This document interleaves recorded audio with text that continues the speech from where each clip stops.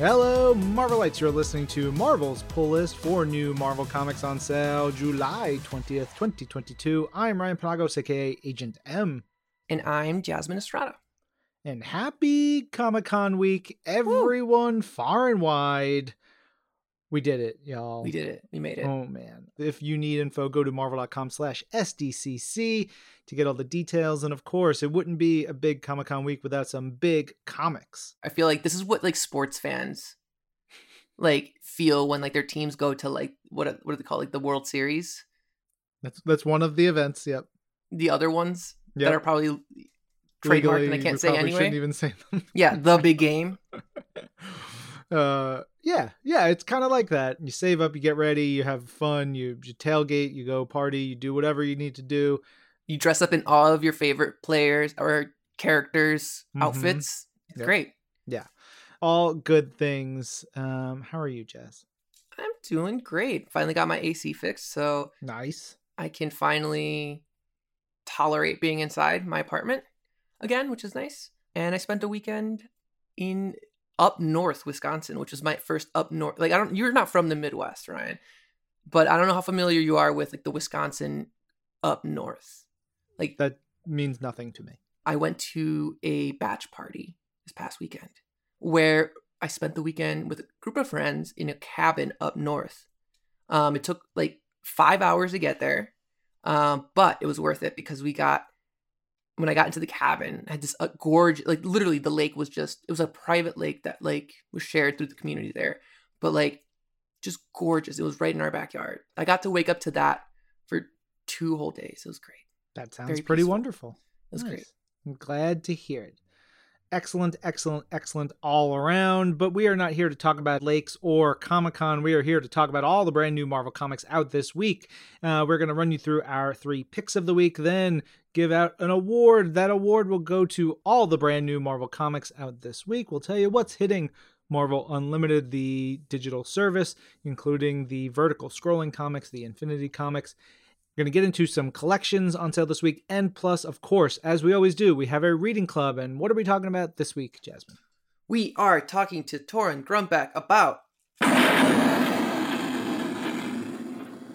the mighty Thor, thunder in her veins. I'm so excited. I was so loud. That was my Marvel Legends Mjolnir. It is great. Yeah, very cool. Torunn is friggin' great. We adore her, and the comics are great. We're going to get into that a bit later, but let's dive into...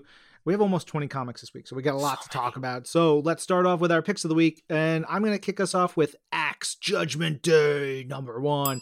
Axe, of course, is Avengers, X-Men, Eternals, and this is the big summer blockbuster crossover. We had a sort of prelude issue last week with Axe Eve of Judgment, which sets the stage for things, and things just take off, and just everything is burning down immediately in this series. It is written by Kieran Gillen, art by Valerio Schiti, colors by Marte Gracia, and letters by VC's Clayton Cowles.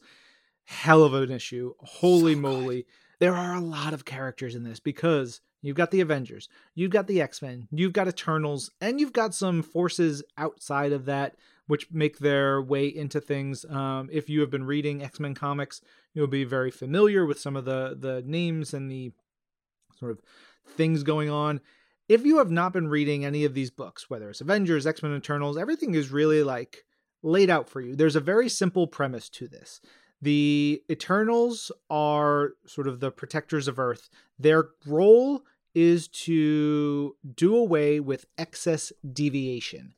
And so that's why we have the Deviants and the Eternals. And so when the Deviants become too much, they sort of cull that a bit.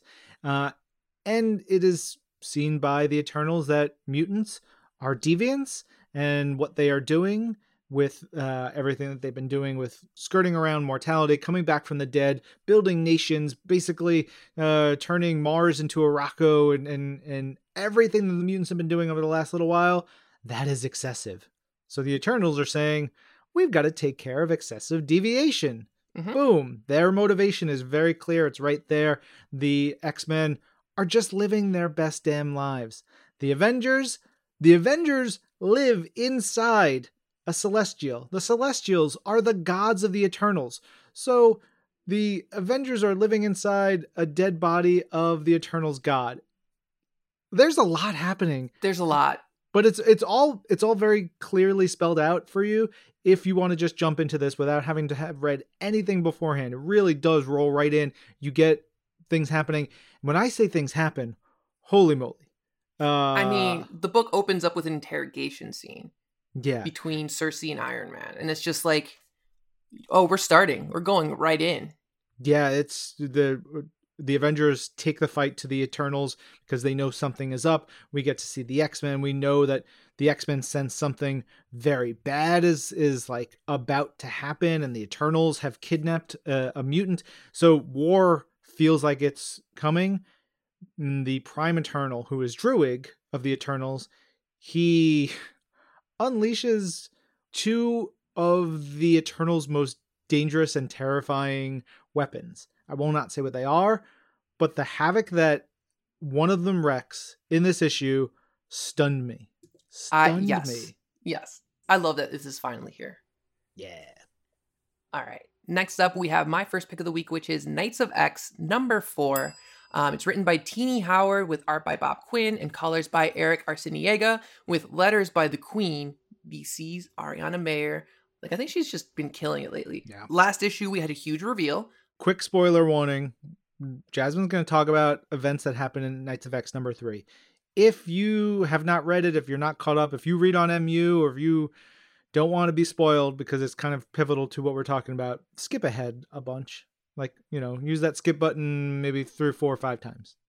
Gambit died in the last issue. I know we were just talking about the X-Men being immortal and the mutants being immortal, but since he died in Otherworld, we know that from previous issues of X-Men that it's not that easy to return. Like, it may not be possible. It might be a different version. Like, it's an amalgam of the multiversal versions of that person that comes back. So we're not sure what's going to happen with Gambit, but they're in the middle of a war. The Knights of X are in the middle of a war, so they can't just stop. And there's even a scene here where they're like, I can't believe this happened, but we get mentioned that Rogue wouldn't want us to sit here and mourn the loss of this person. Like, we need to continue this fight and win. And that's what happens. We get the team who are traveling to Mercantor, where the siege Perilous has become the actual land itself. And immediately we get all these alternate reality scenes where these characters are each presented with their worst nightmare. And they have to deal with it. And we learn a lot about some of these characters, including one that I wasn't expecting to care, I guess, so much about after this issue, which was Bay the Blood Moon, which for the first time, I think we get a little bit of a peek behind that giant wall that she's built up for herself. Mm-hmm. So we get to tap into her emotions there, which I thought was fascinating. But there's one moment in this book that made me so giddy and so happy, and I immediately took a screenshot of it. It is, I need it framed. I need the original art. I need all of it. I love it. I am here for it. And it's been a long time coming for any Excalibur fan. Thank you, Teenie. Thank you, Eric. And thank you, Bob. And Ariana Mayer. Because this is all I wanted. I'm so happy. They did it. They did it. They did it. But then that immediately makes me feel like, uh-oh. Yep. We just got the good thing. Oh no. You wanted something nice? Enjoy it for now. Yeah. I mean, to be fair, we've got that bit of joy while everything else is happening in Acts. So who knows? That is true. Maybe we've already gotten the balance of the scales this week. We'll see. Hope so. Much more to talk about, I'm sure, when we get into the next issues of these books. All right. Rounding out our picks of the week is Defenders Beyond #1. This is storytellers for this are Al Ewing and Javier Rodriguez. Letters by VC's Joe Caramagna. This is my platonic ideal for what a comic book to me should be. It is bizarre. It is beautiful. It has got an incredible cast of characters. Starring on this Defender squad, which we meet throughout the issue, are Blue Marvel, Adam Brashear, who's every time Al writes him, I'm like, this is just more the best. I love Blue Marvel. Yeah, if you've not read Ultimates that Al wrote, where Blue Marvel was on there, that's a tremendous book. Yeah, and America Chavez was also in that book, Yeah. and she's on this team as well. And we get to see some of that relationship continue here, which I was super excited to see. So great to see that. There's also a nice little nod to Al's Mighty Avengers run. There's like a note talking about Luke Cage, and like this little things Al put in there that, like, if you don't know, you just read it. It's like, oh, cool. If you know, you're like, man, there's just so much packed into this that it rewards long-term readers, which is beautiful. We've got Taya, who is Galactus's mom, who was introduced in the previous Defenders series, who is one of my favorite new characters because she's just so, like, she's ready to fight, she's ready to have relations, she's ready to party, she's ready to talk, like there's just such joy and exuberance in this character. She's so much fun. And then she's Galactus's mama. We've got Tigra, who shows up here. Yes. My queen. Yeah, a favorite of Jasmine's. A really interesting addition to the team. And then rounding it all out is Loki. And it is a very specific Loki. It's like a time-displaced Loki that was around in, again, previous Al Ewing story, Loki, Agent of Asgard stuff. So Al finds ways to bring in elements from his previous series without weighing it down at all. They're a non-team. The Defenders is sort of always described as not a team. They're just sort of like a group that comes together. They're Defenders. They are the Defenders. And in the, like, cosmic parlance of things, they have a very specific role. And so we see that role. It's explained and how they can factor into things and how it's really up to them, not the Avengers, not, another superhero team to come together and fix things. You've got Eternity in here, which I know the world is buzzing about Eternity now, which makes us so happy. Makes me so pumped. Yeah. We got Eternity in here. We've got the mission statement, what they're here for, all this stuff. There's a secret member who, if you see the covers of the books, you'll get a sense of it, but I won't spoil it. They're revealed towards the end, which is bonkers and wild. And I'm like, I don't know how, but I can't wait to find out. It's going to be really, really fun. On top of all that, Javier Rodriguez, probably my favorite living artist. Oh, absolutely. Just the things that Javi does. It's so immaculate and intricate. There's panel structures throughout here. Sometimes you get 12 panels on a page. Sometimes you get 3. Sometimes they're in different, like, shapes and orders. Sometimes they break barriers. There's all kinds of ways.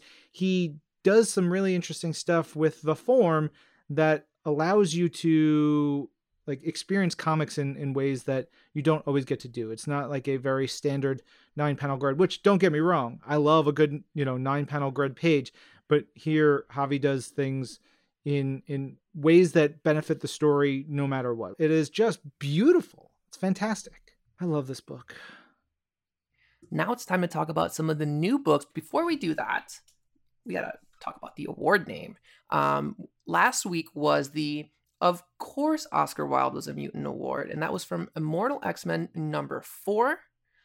Shout out to Ed Randall, who I believe is the first time he submitted something, which is awesome. I love seeing new people pop in. It's a fun game, and I'm glad more people are playing.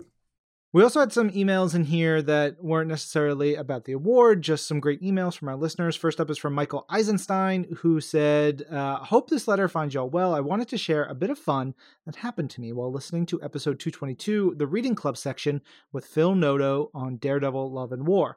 First off, I have in recent years become a big Phil Noto fan. His covers and art for the Duggan run of Cable were, to quote Ryan, a ding-dang delight to read. I am also super excited for the Variants run that just came out. What I really love about listening to this was the surprise to hear that Phil's first work for Marvel was an X-Men Unlimited cover with Snowbird and Phoenix. And I'm thinking to myself, wait, I have that issue. I got it at a bargain day at Heidi Ho Comics way before I was a fan of Phil. And as you'll see in the inside, it doesn't credit him with the cover art. In the same vein, I also purchased Volume 3 of the Miller-Jansen collection, only to be surprised with the Love and War graphic novel included in the collection. I share many of your thoughts on Love and War. When I was reading it, I just kept thinking how crazy bonkers amazing this team-up of Miller and Sienkiewicz is, and I bought this graphic novel without even knowing what I had. Anyway, wanted to share this with both of you and repeat again how amazing these weekly episodes are, not only for the new polls, but for the deep and wonderful conversations you have with creators like Phil Noto and comic enthusiasts like Connor Goldsmith in the episode before this one. Thank you, Yeah, thank you. Michael. I love it. Also, that X-Men Unlimited, I don't think we were fully crediting cover artists regularly. Now I'm so happy because we credit the regular cover artist, we credit the most of the variant cover artists, but then there are like exclusive variants that certain retailers have. Those don't always get credits because they're not widely available, but still, progress, not perfection. Also, this is one of my favorite things when you go, oh, I think I've heard about that issue, and then you realize you have it and you got it way back when. And that's the best feeling in the world where you're like, oh, I can't believe I have this. Yeah. And then there was another email, right? Yeah, we also got another email.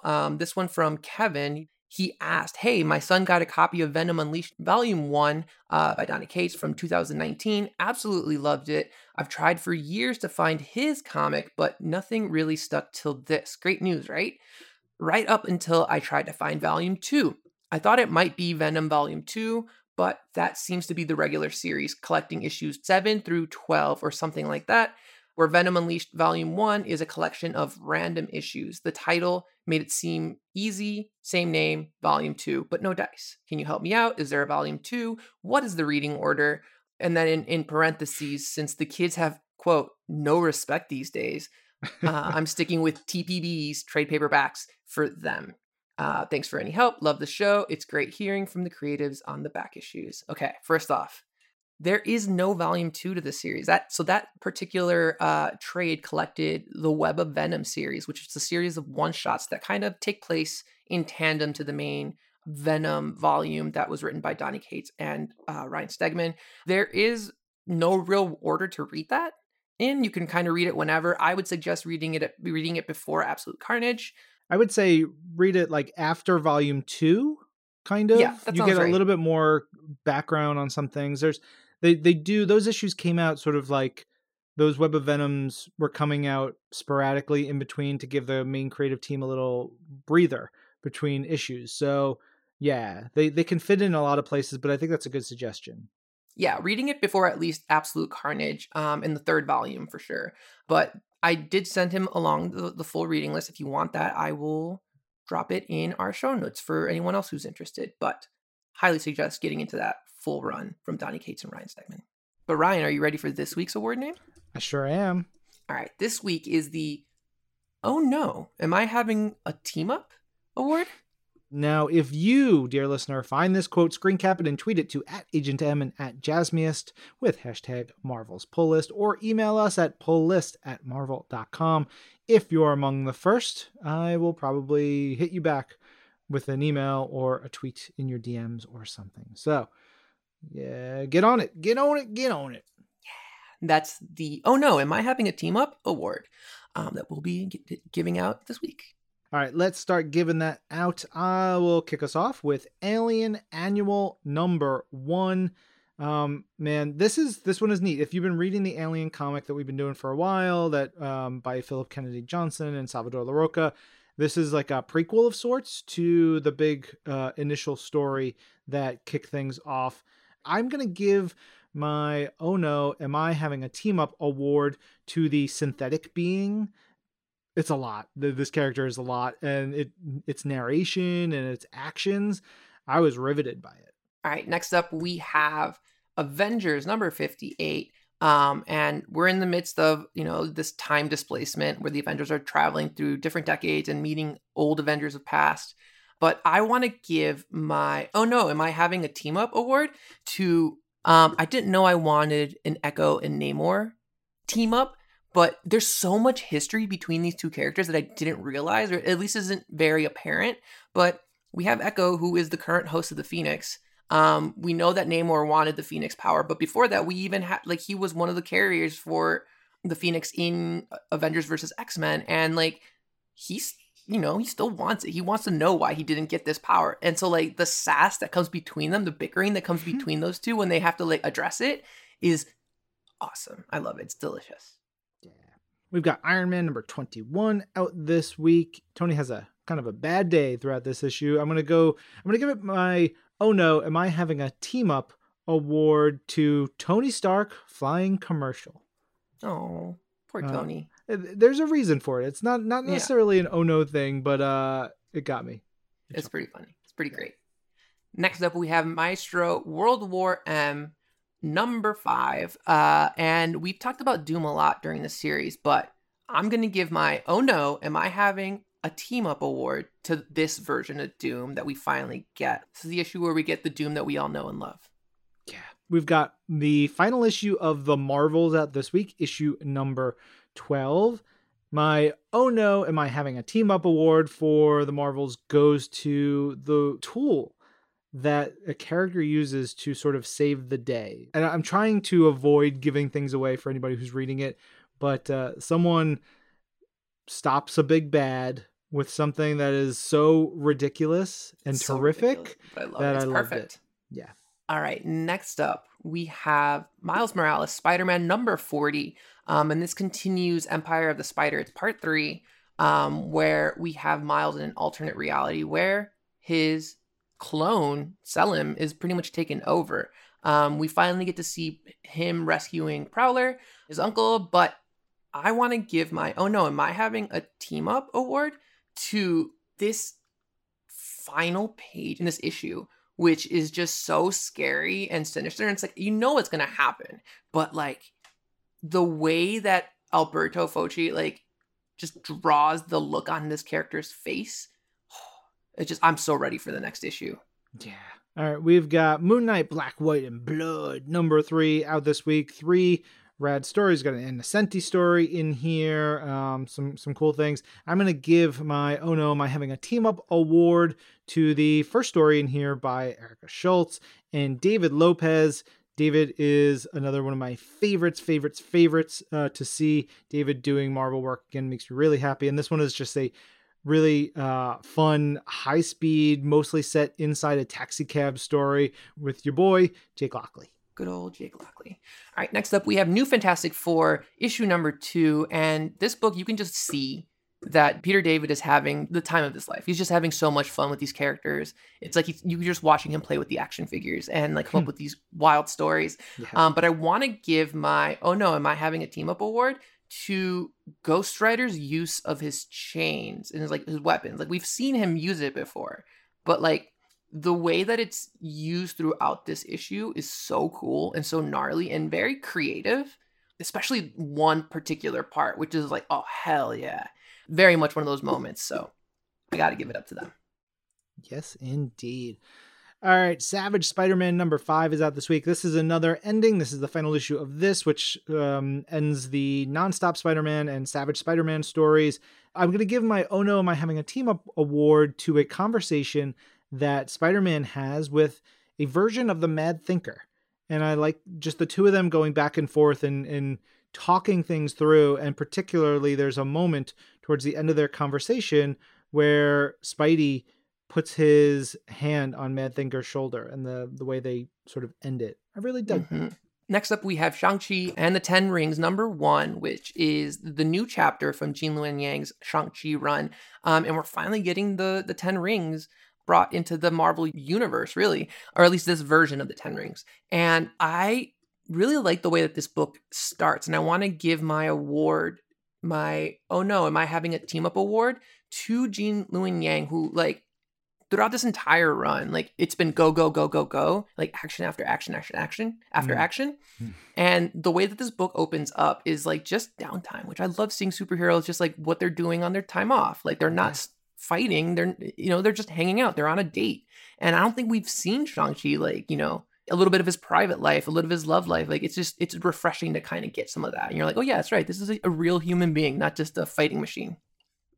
All right, we've got issue 5 of She-Hulk out this week. A lot of like deep character stuff for She-Hulk and Jack of Hearts throughout all this. But I want to give my oh no, am I having a team up award to a quiet panel in which She-Hulk and Jack clean up after a big like fight scene, and the way it's drawn, the reactions, and like the lead up to that is Jack of Hearts saying, they didn't seem like villains to me. They just seem like human beings in a difficult situation. And She-Hulk goes, that's all of us, I guess. It's a moment that I really kept thinking about after I read this issue. Next up, we have Spider-Gwen, Gwenverse number 4, and this book just keeps getting weirder and weirder, and I'm here for it. But there is a version of Gwen in this book that will not survive. But I'm going to give my, oh no, am I having a team-up award to the Supreme Intelligence, who continues to be the pettiest person out there in all of the galaxy, but also just a fun character to have in this book. Yeah. All right, over to a galaxy far, far away, because we have 3 Star Wars issues this week. The first one, we had it on our picks of the week. Let's say it's an honorary pick of the week. It got, let's be real, it got bumped for Jasmine's overwhelming exuberance for Knights of X, and that's your choice, Jazz. You chose it. It's fine. I loved Star Wars number 25, but I also loved Knights of X. It was a tough call. It was a very tough call. Yeah, we both did. We love this issue. There's 4 stories in it. It is all written by Charles Soule, and it's him basically going back to various arcs and stories and characters that he's written in the many years that he's been doing Star Wars comics, which is wild. The 8 years. There's a great letter in here where he talks about, working on Star Wars comics, and I felt like I was waiting for a shoe to drop, be like, well, this is it. See ya. Bye.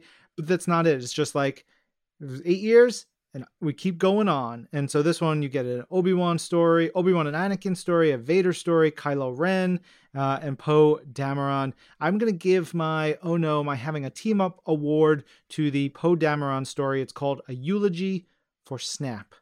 And it's a moment that I think feels very fitting for that Poe Dameron series, which was so good. It was Charles and our friend Phil Noto doing some really great Star Wars comics together. Yeah. So it's nice to have that. All right, next up we have Star Wars Darth Vader number 25, and I've really been enjoying this arc. But Ryan, you know that I'm a big fan of the prequels. Like, that's what I grew up with. I grew up going to the theater to go see the prequels, and if there's one thing that excites me about the first episode, I don't want to say it because it's a spoiler, but I want to give my, oh no, am I having a team up award to the final page of this issue, because when I tell you that I like threw my fist in the air, I was ready. There's nothing that gets me more hyped up about this particular vehicle and competition. I love Anakin / Darth Vader / which I'm going to bleep out because I can't have that in there. Fair enough. It spoils it. Yeah. True. That was a good one. All right. Last of the Star Wars books is Star Wars Han Solo and Chewbacca number 4. I'm going to give my oh no, my having a team up award to the fact that like 70% of this issue is all spoken in Shiriwook, which is the language of the Wookiee people. A lot of it is from Chewbacca. Some of it is by Black Chrysanthemum. Some of it is the two of them yelling at each other in Shiriwook. I loved it. What a great choice. So happy. Here for it. Next up, we have Venom Lethal Protector number 4, and this series has like just found a special place in my heart. Like, I really have been enjoying this. Like, I feel like this is like a very hearty series, where if you're a Venom fan, you're gonna love it. But I'm gonna give my oh no, am I having a team up award to the opening pages where we get Venom on the set of a like talk show.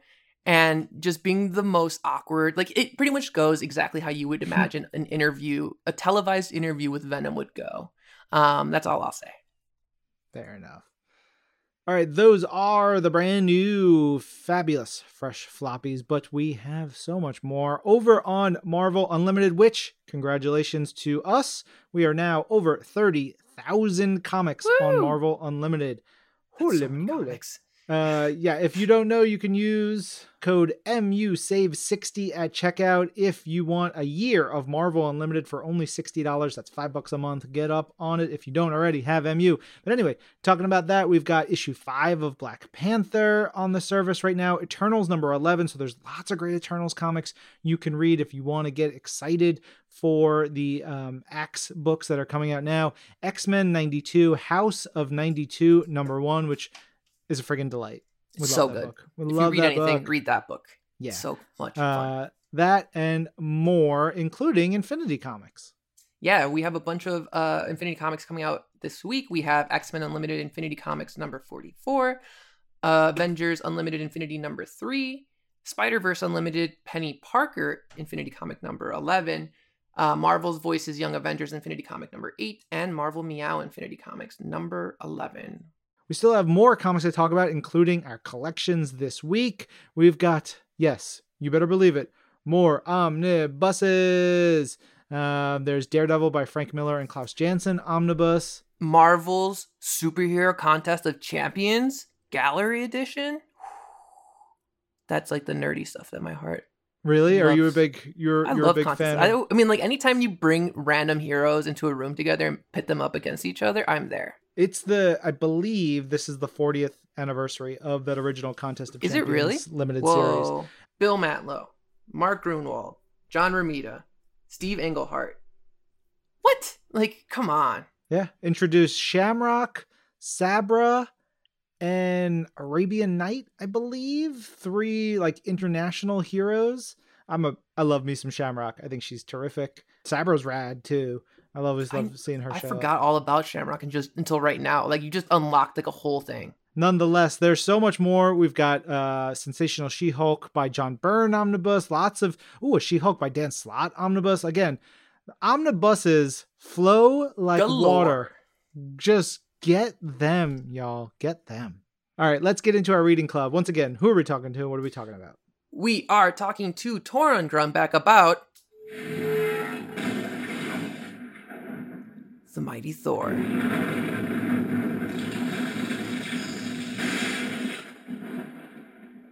I didn't plan that at all, and it sounded way cooler than I intended it to be, but I'll take it.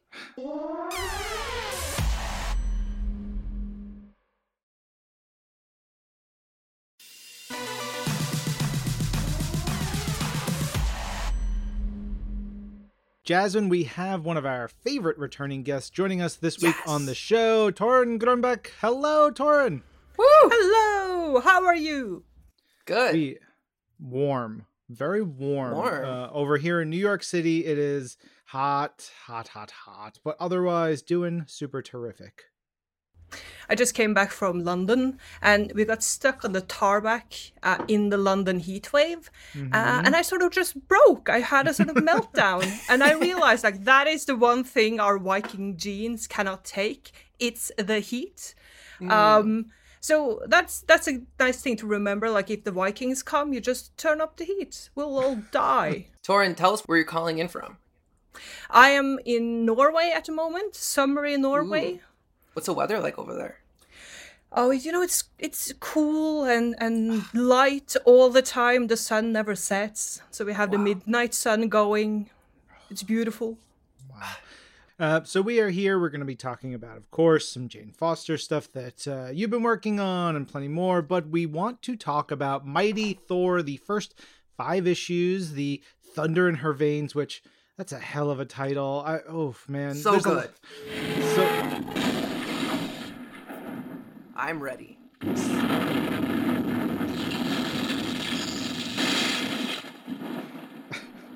I'm so ready for this, guys. I prepared.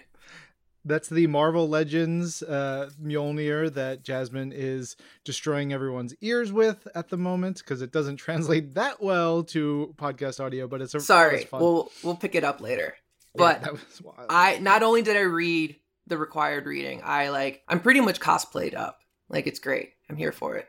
We're talking about this first arc of Mighty Thor by writer Jason Aaron, art by Russell Dodderin, colors by Matthew Wilson, letters by VC's Joe Sabino. It's been a hot minute since I read this. There's so many great lines in here. And Jason just fills this with like things I'm like, man, that should be on a poster or on a t-shirt. It's so good.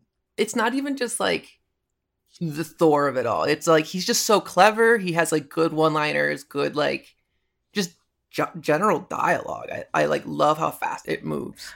I realized when I was reading through this before the podcast that this will turn into like the Love for Jason Aaron podcast, because it is so clever, and he does the one-liners so well. Obviously, that was one of those things that we did a lot together when we worked together. I would sit down and write all the miserable, horrible things. I'll send it over and be like, "Hey, do you have any funny in you?" And like 5 seconds later, he would come back with the best one-liners of like the run. Tell us about that working relationship. Like, tell us about like your history with Thor and like your work and the Jason Aaron of it all. Well, I began writing Thor and Jane Foster in the Jane Foster Valkyrie book after Al Ewing had to step down. So I was added to the team as a co-writer with Jason, which is obviously like the best possible way to get into writing for Marvel, because you can pretty much do whatever you want, but Jason will always be there and have your back. Which was fantastic. And Jane Foster was already one of my favorite characters, a lot because of the book that we're talking about today. And it very fast after I began writing the book, it became apparent that I would say that this is one of those definitive books that made people love Jane. And I've been thinking about why in many ways. And the thing, I get long, lovely letters and messages from people who, like, Jane Foster is one of the most important people basically in their lives. And I would say it's probably because of the first 4 pages of this book, where you have the kind of unique thing of a woman character who is going through something that usually isn't talked about basically ever in mainstream comics because it's so miserable and hard. Jason doesn't shy away from the horrors of cancer, and then so it feels real. And I think a lot of people who either have had cancer themselves or have had people in their lives who've dealt with cancer, they read those 4 pages and they recognized everything. And I think that's one of those things that makes Jason such an amazing writer, his ability to just get into the core of a thing and explain it beautifully, poetically, and in 4 pages, which is a tiny bit annoying. But we love him. This is something that, like, I'm glad you brought up, which is as we start getting into this first issue of The Mighty Thor, we get introduced to the cancer aspect, or like where Jane's at and like how she's dealing with cancer. And it really is something that we don't get to see a lot. Like, I mean, we talked a couple months ago about the death of Captain Marvel, which is another story that's related to cancer. But that one was such a like hyper-focused look at just cancer, like not necessarily the superheroics of it all. But this is someone who like is diagnosed with cancer and has to deal with it throughout her like she just became a superhero. It's not even like she was a superhero and then had to deal with it. It's like she has to deal with it alongside this, and there are repercussions to like being a superhero and how that affects her cancer and vice versa. I think it's one of those things that made just Jane Foster be so like the way. One thing is that the fact that she had cancer, but how she handled it and how mindful Jason has been throughout when he's been talking about her feelings around dying, but also how she kind of focuses her attention, which is something like when we started working together, we were a little further in the continuity. She was already Valkyrie, but obviously that part of her history was still such an important part. And whenever we referenced that was the thing that would make people send us messages and be like, "Hey, I love this book and I love this story." Yeah, I'm glad you guys keep referencing it back. For those who don't know, when Torunn is talking about the Valkyrie version of Jane Foster, that takes place after all of this. So, spoilers if you haven't read this book or like what happens next. But essentially, like she dies. She dies in 705, but she turns into a Valkyrie after the War of the Realms, because she's brought back by Thor and Odin, who kind of pulls her back by, I don't know, thunder and anger, fury. As a Thor does. as a Thor does. And then Jane keeps fighting. And then at some point after the War of the Rounds, when she's standing with all the dead Valkyries in the morgue where she works, a tiny piece of Mjolnir turns into Undriarn, and she accepts the job as a Valkyrie. Now, preface this because, we're talking about Mighty Thor #1, which we've already had Jane as Thor for a little while at this point. But it's an interesting series of events because we have Original Sin, in which the storyline that Jason also wrote, in which Nick Fury whispers like, Thor, your hair is gross. And so then he can't pick up the hammer anymore. And so... no, he whispers Gore was right. He whispers Gore was right, and Thor doesn't pick up the hammer. He is unworthy. Then, we see this character, this woman, come and pick up the hammer. And there's I don't know, it's probably like 8-10 months, whatever that publishing time frame was, in which we have this new Thor character. And if I remember correctly, and please correct me if I'm wrong, there was a mystery about it. We played up that mystery, and it wasn't until the final issue of the Thor series, right before or kind of during Secret Wars, in which we get the revelation that this new Thor was in fact Jane Foster. Right.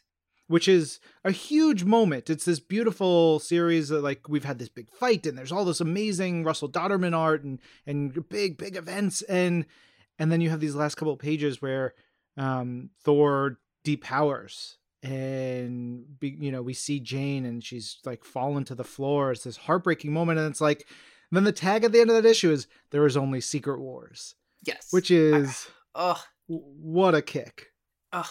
Torunn, did you read these stories like as they were coming out, or did you go back and read them? Well, I did read them when they were coming out. There was a lot of people, like I'm a Norwegian woman named after Thor. So there were a lot of people who asked me before Jane became Thor, like, what are your thoughts about the Lady Thor thing? So I was very excited to read it. And I did read it throughout, and then I reread it before I started working on the Valkyrie books.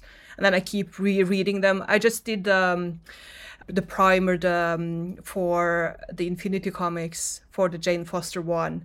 And I was stupid enough to ask Twitter, like, what is your favorite Jane Foster Thor moment? And I just spent the entire evening just sobbing because they're all so beautiful and funny. They are. And it is a magnificent run of comics, I think. But the reason that I wanted to talk about this specifically is just those first pages where Jason so mindfully describes the cancer that I really think is one of those. I think it's a few unique pages of comics. And I think it's really one of the main reasons that Jane Foster has the kind of standing she has today. Even like rereading it now, it still gets me because I've had so many family members go through chemo. If you ever listen to someone describe what chemo is, like, or what it feels like, it's terrifying, and it's also just like gut-wrenching, and like Jason captures that so well here. I got a message from someone telling me like they had cancer, and whenever they were trying to explain how they were feeling, they would just send people this issue of comics and go, just read this. This is how I am. This is how it feels. I'm not surprised that Jason would be able to do that, but I think it's one of the, like, if you're going to do that thing, if you're going to begin with 4 pages of like horrors in your first, like in your #1, it better be good. And that's the thing he kind of does. It just delivers on the heart of it all. I flipped open the complete collection that has these issues in it. It's Thor by Jason Aaron, the complete collection, volume 3. I just flipped open to issue 13, and that issue opens with Jane like buzzing someone's hair who's also going through cancer, and this other just brutal, sad moment, and so heartfelt. And then like a couple, I flip open again, there's the Mangog. This story contains multitudes, my friends. Yeah, but I think that's kind of why it works too, because what happens relatively fast here is that we get Jane with a hammer, we get the mighty Thor, and the joy that Jane takes in, punching Loki in the face. Like there is kind of that thing. I think it's got a lot of lot to do with the fact that a lot of women recognizes a lot of themselves in Jane. They recognize kind of the heart and the suffering and the sacrifices. But then Jane gets the power to do the things that we want to do, and then she wields it in a way that we would want to do, which is kind of the beauty of it. The fact that you have one of those heroes that they get the power and they do the things that we wish we had the power to do. And not apologize for it. Oh, not at all. And take joy in it. But let's talk about like some of the things that this first issue introduces. Besides the power, we get like some of the first like breadcrumbs that lead to War of the Realms, which is wild to me that it comes in like this early. Well, not even just breadcrumbs. There's, right after that scene with Jane, you've got a dead light elf floating in space with "So begins the War of Realms" written in blood on its bare chest. And that's like, what a move. It's so metal. It's great. So metal. And you have the whole, like, the weather station thing in space where they're controlling the weather, and it's so fun. And you can once again kind of picture Jason just having a lot of fun. One of the things, and we'll start moving to issue number 2 because I think this kind of covers it too, but one of the things we get introduced at the end of this issue is the council of the different Congress realms. of Realms, or the Congress of Worlds. Yes. And where we get like different representatives from each one of the realms, and like we immediately get to know like who everybody is, or like who's representing each like party from the different 9 realms. And like rereading this, and like we reread the first arc with Jason the back a couple months ago, the Thor God of Thunder arc. Yes. And reading this, I was explaining it to a friend of mine who wanted to get into Thor or into this run. It's like Star Wars. Like, it doesn't matter which one you start with. Like, you can go forwards or backwards, but like the way that Jason just like plays in this giant sandbox with all of these different characters. I forgot Ulick was in this book. I love Ulick, and I forgot that he was in here. And I'm like, he just doesn't hold back. Like, he finds all these pieces, he moves the politics around, and like sets up all these crazy things. And like issue number 2 starts to show like Malekith and like what his plan is as he starts building up to War of the Realms. And the first part about it was the like War of the Elves, and how like the fact that War of the Realms is as explosive as it is because of all the smaller politics that kind of like set it up, It's literally just domino pieces that he just sets up, and he's just like, all right, ready, go. I like that you like Ulick. That's all. I always find it interesting when people go, "Oh, I love Ulick." I became a fan of Ulick when I was a kid because in I believe it was series 1, maybe series 2 of the Marvel Universe trading cards, there was an Arthur Adams drawn card of Thor versus Ulick. And I was just like, that's the coolest image I've ever seen. And it's like burned in my brain. And I was like, that guy rules. See, I brought Ulick in to Jane Foster and the Mighty Thor. Oh, I know, I was pumped. And I realized, because I love Ulick as well, and I thought it was just because we have a long history with trolls in this country. We have a lot of trolls. And we have one of those, if you walk through the Norwegian landscape in like dusky conditions, you will see them. You will be like, I understand why people thought they were trolls, because they're all around us. But it turns out after that first issue, that was one of those things where people were like, oh, Ulick, I love Ulick, which I find fantastic. Rereading this, there's a couple of parts in here. We're with the Congress of Worlds, or we're with the sort of Malekith's group, where we have the fire demons, or whatever we're calling the Muspelheim creatures. And when I was rereading it, thinking about our conversation coming up today, Torunn, I was like, I want Torunn to write these characters, these creatures, because I could see you having the most fun and probably having to be edited down a bit from just making them so fierce and terrifying and saying the most awful things. But I was like, that's like a group that Torunn would really have fun with. I would absolutely love it. Yeah, like there's a line in here, all gods will burn when the Queen of Cinders rises from her throne of fire. And it's just, they've got like the way that Russell draws them and Matthew colors them. They're just like twisted all around and terrifying. Just so fun.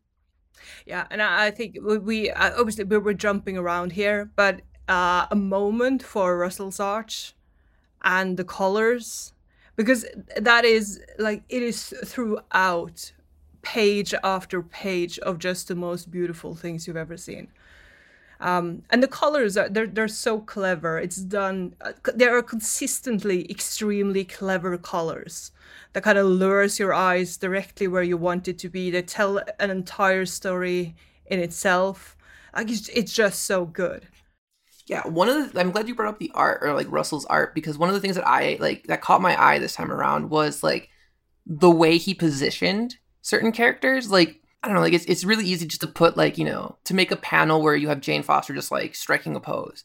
And like he constantly like puts Jane in like, I don't want to say difficult positions, like they're just normal poses, but they're just like a different angle. Like he's it's almost like when you're reading it, you can see that he's trying to challenge himself to like showcase like his work from a different angle. Like he's constantly like, what if we do this like lower shot of Jane Foster kind of just like tilting to the left and like you can only see part of her face, and I'm just like, how did you do this? Like this is just gorgeous. Yeah, and it's always great movement, and you never get a feeling that you've been like, okay, we just need a page for just beauty. It's always like the shot where she spits out the blood after she's fighting the Thunder Guard that like is assisting Thor, but like she just like takes a punch and just spits her blood like from her mouth out, and it's just like such a visceral page. You're just like, hell yeah, like she's so badass. There's so many ways to do that panel too, and like exactly the way her lip is shaped, like that sense of motion, that even the pew like sound effect that's in there, every little piece is so well thought through and put to use there. And there's a lot of moments like that too where because like Russell does some of his own lettering too, or like sound effects at least, and like that's I can totally see that being him. I think in the next issue we get some from Odin, where he's like pounding on the ground, and you can like in the cracks that he's pounding his staff on, you see the word like crack, and it's just so cool. I love it. I love a good sound effect, and I'm so bad at writing them myself. And it just when I was writing earlier today, I was writing a sound effect for thunder. And I was like, is it rumble? Is that what we're going with? Just rumble? Rumble. I'm pretty sure it's.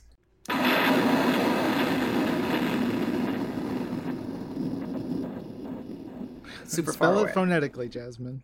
In issue 2, we get a lot of Loki in here, and I think it's so fascinating to look at this Loki now, especially in the broader context of how Loki is sort of the Marvel Loki in all its many forms has come into our greater consciousness. We have Loki in the films, Loki on the original series on Disney Plus. We have tons of Loki comics, and we've seen Loki's character arc in all these different ways. And my favorite thing about rereading it here was I couldn't pinpoint where Loki's motivation was, which I think is sort of perfect for what they were trying to get across, because there's points where the way that Russell draws Loki, there's a sadness and a softness to him, and this, like, you immediately connect to him like, oh, this is the hero turn right here. And then you go 2 pages later and it's like, you son of a bitch, what did you do? And then you go another couple pages like, oh, no, that's right. It was a turn. And you go another couple pages and you're like, I hate him so much. I need him to die right now. Like, you're on this journey, even though I've read it before. I think it's such a beautiful rendition of Loki and sort of the power that character has. Yeah, and then Jane, at some point in the caption, she goes, my dad always said, if a man can't even smile without making you uneasy, then it's a good bet that the man is rotten to the core. Yeah. And oh, Dad, you have no idea how right you were. And what I think is, like, when you have someone say that, you kind of go, oh, he's a bad guy. But it's impossible to just hate Loki after this book. You still kind of like him. That is just throughout. He struggles. He's got his own arc he's working through. But I always found the Jane Loki relationship really special. And I think she points out at some point to Loki, or in the caption, that if he knew that it was Jane Foster wielding the hammer, he wouldn't expect her to kind of yield to him, basically, because he's been using her as a kind of a bait for Thor for so long. And that brings us to the next issue, which is one of my all-time favorites, which is like this confrontation just completely fleshed out. We get a lot of those moments that you were talking about, Torunn. But like, you're right. Like, she's just like, oh, no. You need my, like, we're going to be working together. Like, do you not remember all those times you kidnapped me and tried to murder me just to get at Thor? Like, hell no. And I like that because there are so many times where it's one of those women things. Like we pay attention to things that I don't necessarily think men always catch and store them somewhere because we need to protect ourselves. And I like that Jason somehow managed to point that out in a subtle way. And that's like embodied in the first 3 pages of this book. Like the first 2 pages, we get Loki being like, in issue 3, we get Loki being like, all right, listen. And like he just goes on this whole like monologue about like how they need to work together and how he like why they need each other. And then the minute you flip the page, the next panel you see is like Jane doesn't say anything for most of this monologue. But like the next thing you see is her just like uppercutting him with Mjolnir and his head just flying off into space. And it's perfect. Like that's exactly what you're talking about, Torunn. It is perfect. And then we see that he's tricked her all along, or if not tricked her along, he's tried to trick her all along. Yes, and she's not falling for it. Yes. Which is one of the most enjoyable things that I've done for Marvel so far is the moments where Loki is trying to trick Jane and is not getting away with it. It's beautiful. Within all this, these great conversations, Jane's thoughts and her anger, her rage, all the chaos going on around them, we also get intercut with these really funny moments that show, when Jane hits Loki with Mjolnir and his head flies off, the next panel is a close-up of his face and he's sighing and he's sort of like rolling his eyes a little bit. He's like, because, he's using his illusion powers and all this other stuff. And then there's moments where he brings out other versions of himself and they're bickering with each other. They're joking. There's little japes and jabs throughout all this. It definitely does the thing that I think Marvel does so well is find the humor, the heroism, the horror all in one mix. And, you can have the levity, but you don't undercut it. It just accentuates the moments where you have the action or the drama or the sadness, and they flow so seamlessly together. And you get a lot that's packed into it too, from both character sides. Like you were talking about the different versions of Loki, and like you when you see that, you see like you immediately get like a huge like wave of not nostalgia necessarily, but you just like are like, oh yeah, that's right. This guy has been around for a minute, and like he's taken on different versions, including a female version, which it's like 3 full pages of Jane Foster versus Lady Loki, and I love it. And I like that we kind of remind the audience that, yeah, this is not the first time we've had a female version of something. And I do like that we're back to, she might be a different kind of Thor, but she still smashes him in the face, which is kind of what Thor's to smash Loki in the face. Yeah, if there's anything we can count on, for sure, it's Thor smashing Loki in the face. Yep. Another thing we can count on is Odin being a total yeah, because that is where we end that issue and then go into issue 4 and just Odin is the worst. See, I like that we have, because I would say that in my experience with the Jane fandom, they can forgive a lot of things and have a lot of problematic faves and enjoy the wider Marvel universe. But Odin, that is one thing we all come together. We just hate him. Like that guy. And I would say that, yeah. And I would say it's because of the next 2 issues here. Definitely. I mean, he does a lot. He imprisons his own wife. And he also recruits his brother, Bor, to lead the Thunder Guard, which is a choice for sure. But also, like, when you have, like, in issue 4, we see the Thunder Guard versus, like, they're not just the Warriors 3, but, like, the Warriors 3 and company. And it's just like, oh, yeah, like, you've fallen off massively, like, away from where you're supposed to be. Like, probably shouldn't be fighting some of the best Asgardian heroes. Like, or, like, something should tell you, like, if I have all these people against me, maybe I'm doing something wrong. But he's like, no, I'm always right. Well, he's a man and he is a god. Very, very true. Also, the villain of the previous Sphere itself, big event that was a couple years before this. So he's got a history of being a turd. There's 2 great moments in here that I love in that battle between Thor's friends and Bor and the Thunder Guard. One is when Sif says, charge for Asgard. There's just this little, like, goblin dude in the panel, and he's just like this tiny little goblin character.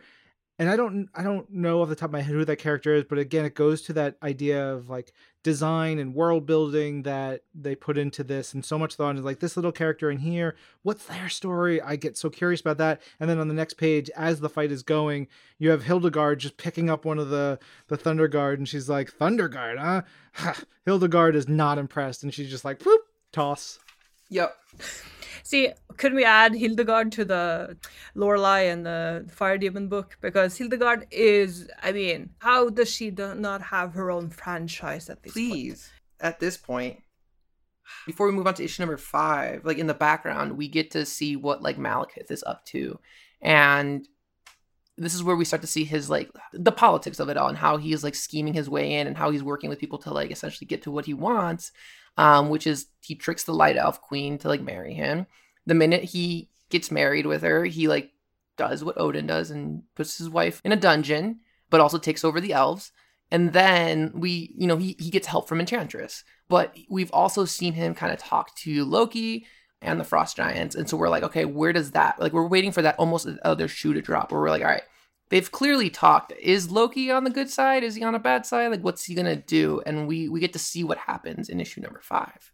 This arc in general, like, it is interesting how it just, it builds to a lot of other things, but it still provides a very interesting and kind of meaty personal arc for Jane, which is obviously something that I care deeply about, given that I'm writing Jane and I spend so much time with her in general. And I like that Jason is able to, like, he mentions her father, and does that in a once again in a very clever way. You get a feeling of who Jane was as a child, and not only that, but it makes sense. Like, what choices she makes throughout her arc. Like, you get a feeling of who she is and why she would take the choice in things and the choices that she makes. And obviously that is something that I work a lot with, because when you're working with superhero comics, you can do basically anything. But for Jane, it is almost always about trying to solve, like, godly problems in profoundly human ways. Here we have the War of the Realms beginning. It is insane. She has the hammer. She's fighting Odin. It is, like, a very spectacular book, but it is the humanity in Jane, as always, that kind of brings you through and makes it a believable and heartfelt book.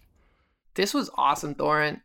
Before we wrap up, though, let's talk a little bit about what you're working on, what you're cooking up. Any teases that you can give us? Well, as of the time of the recording, we have 2 issues out of Jane Foster and the Mighty Thor.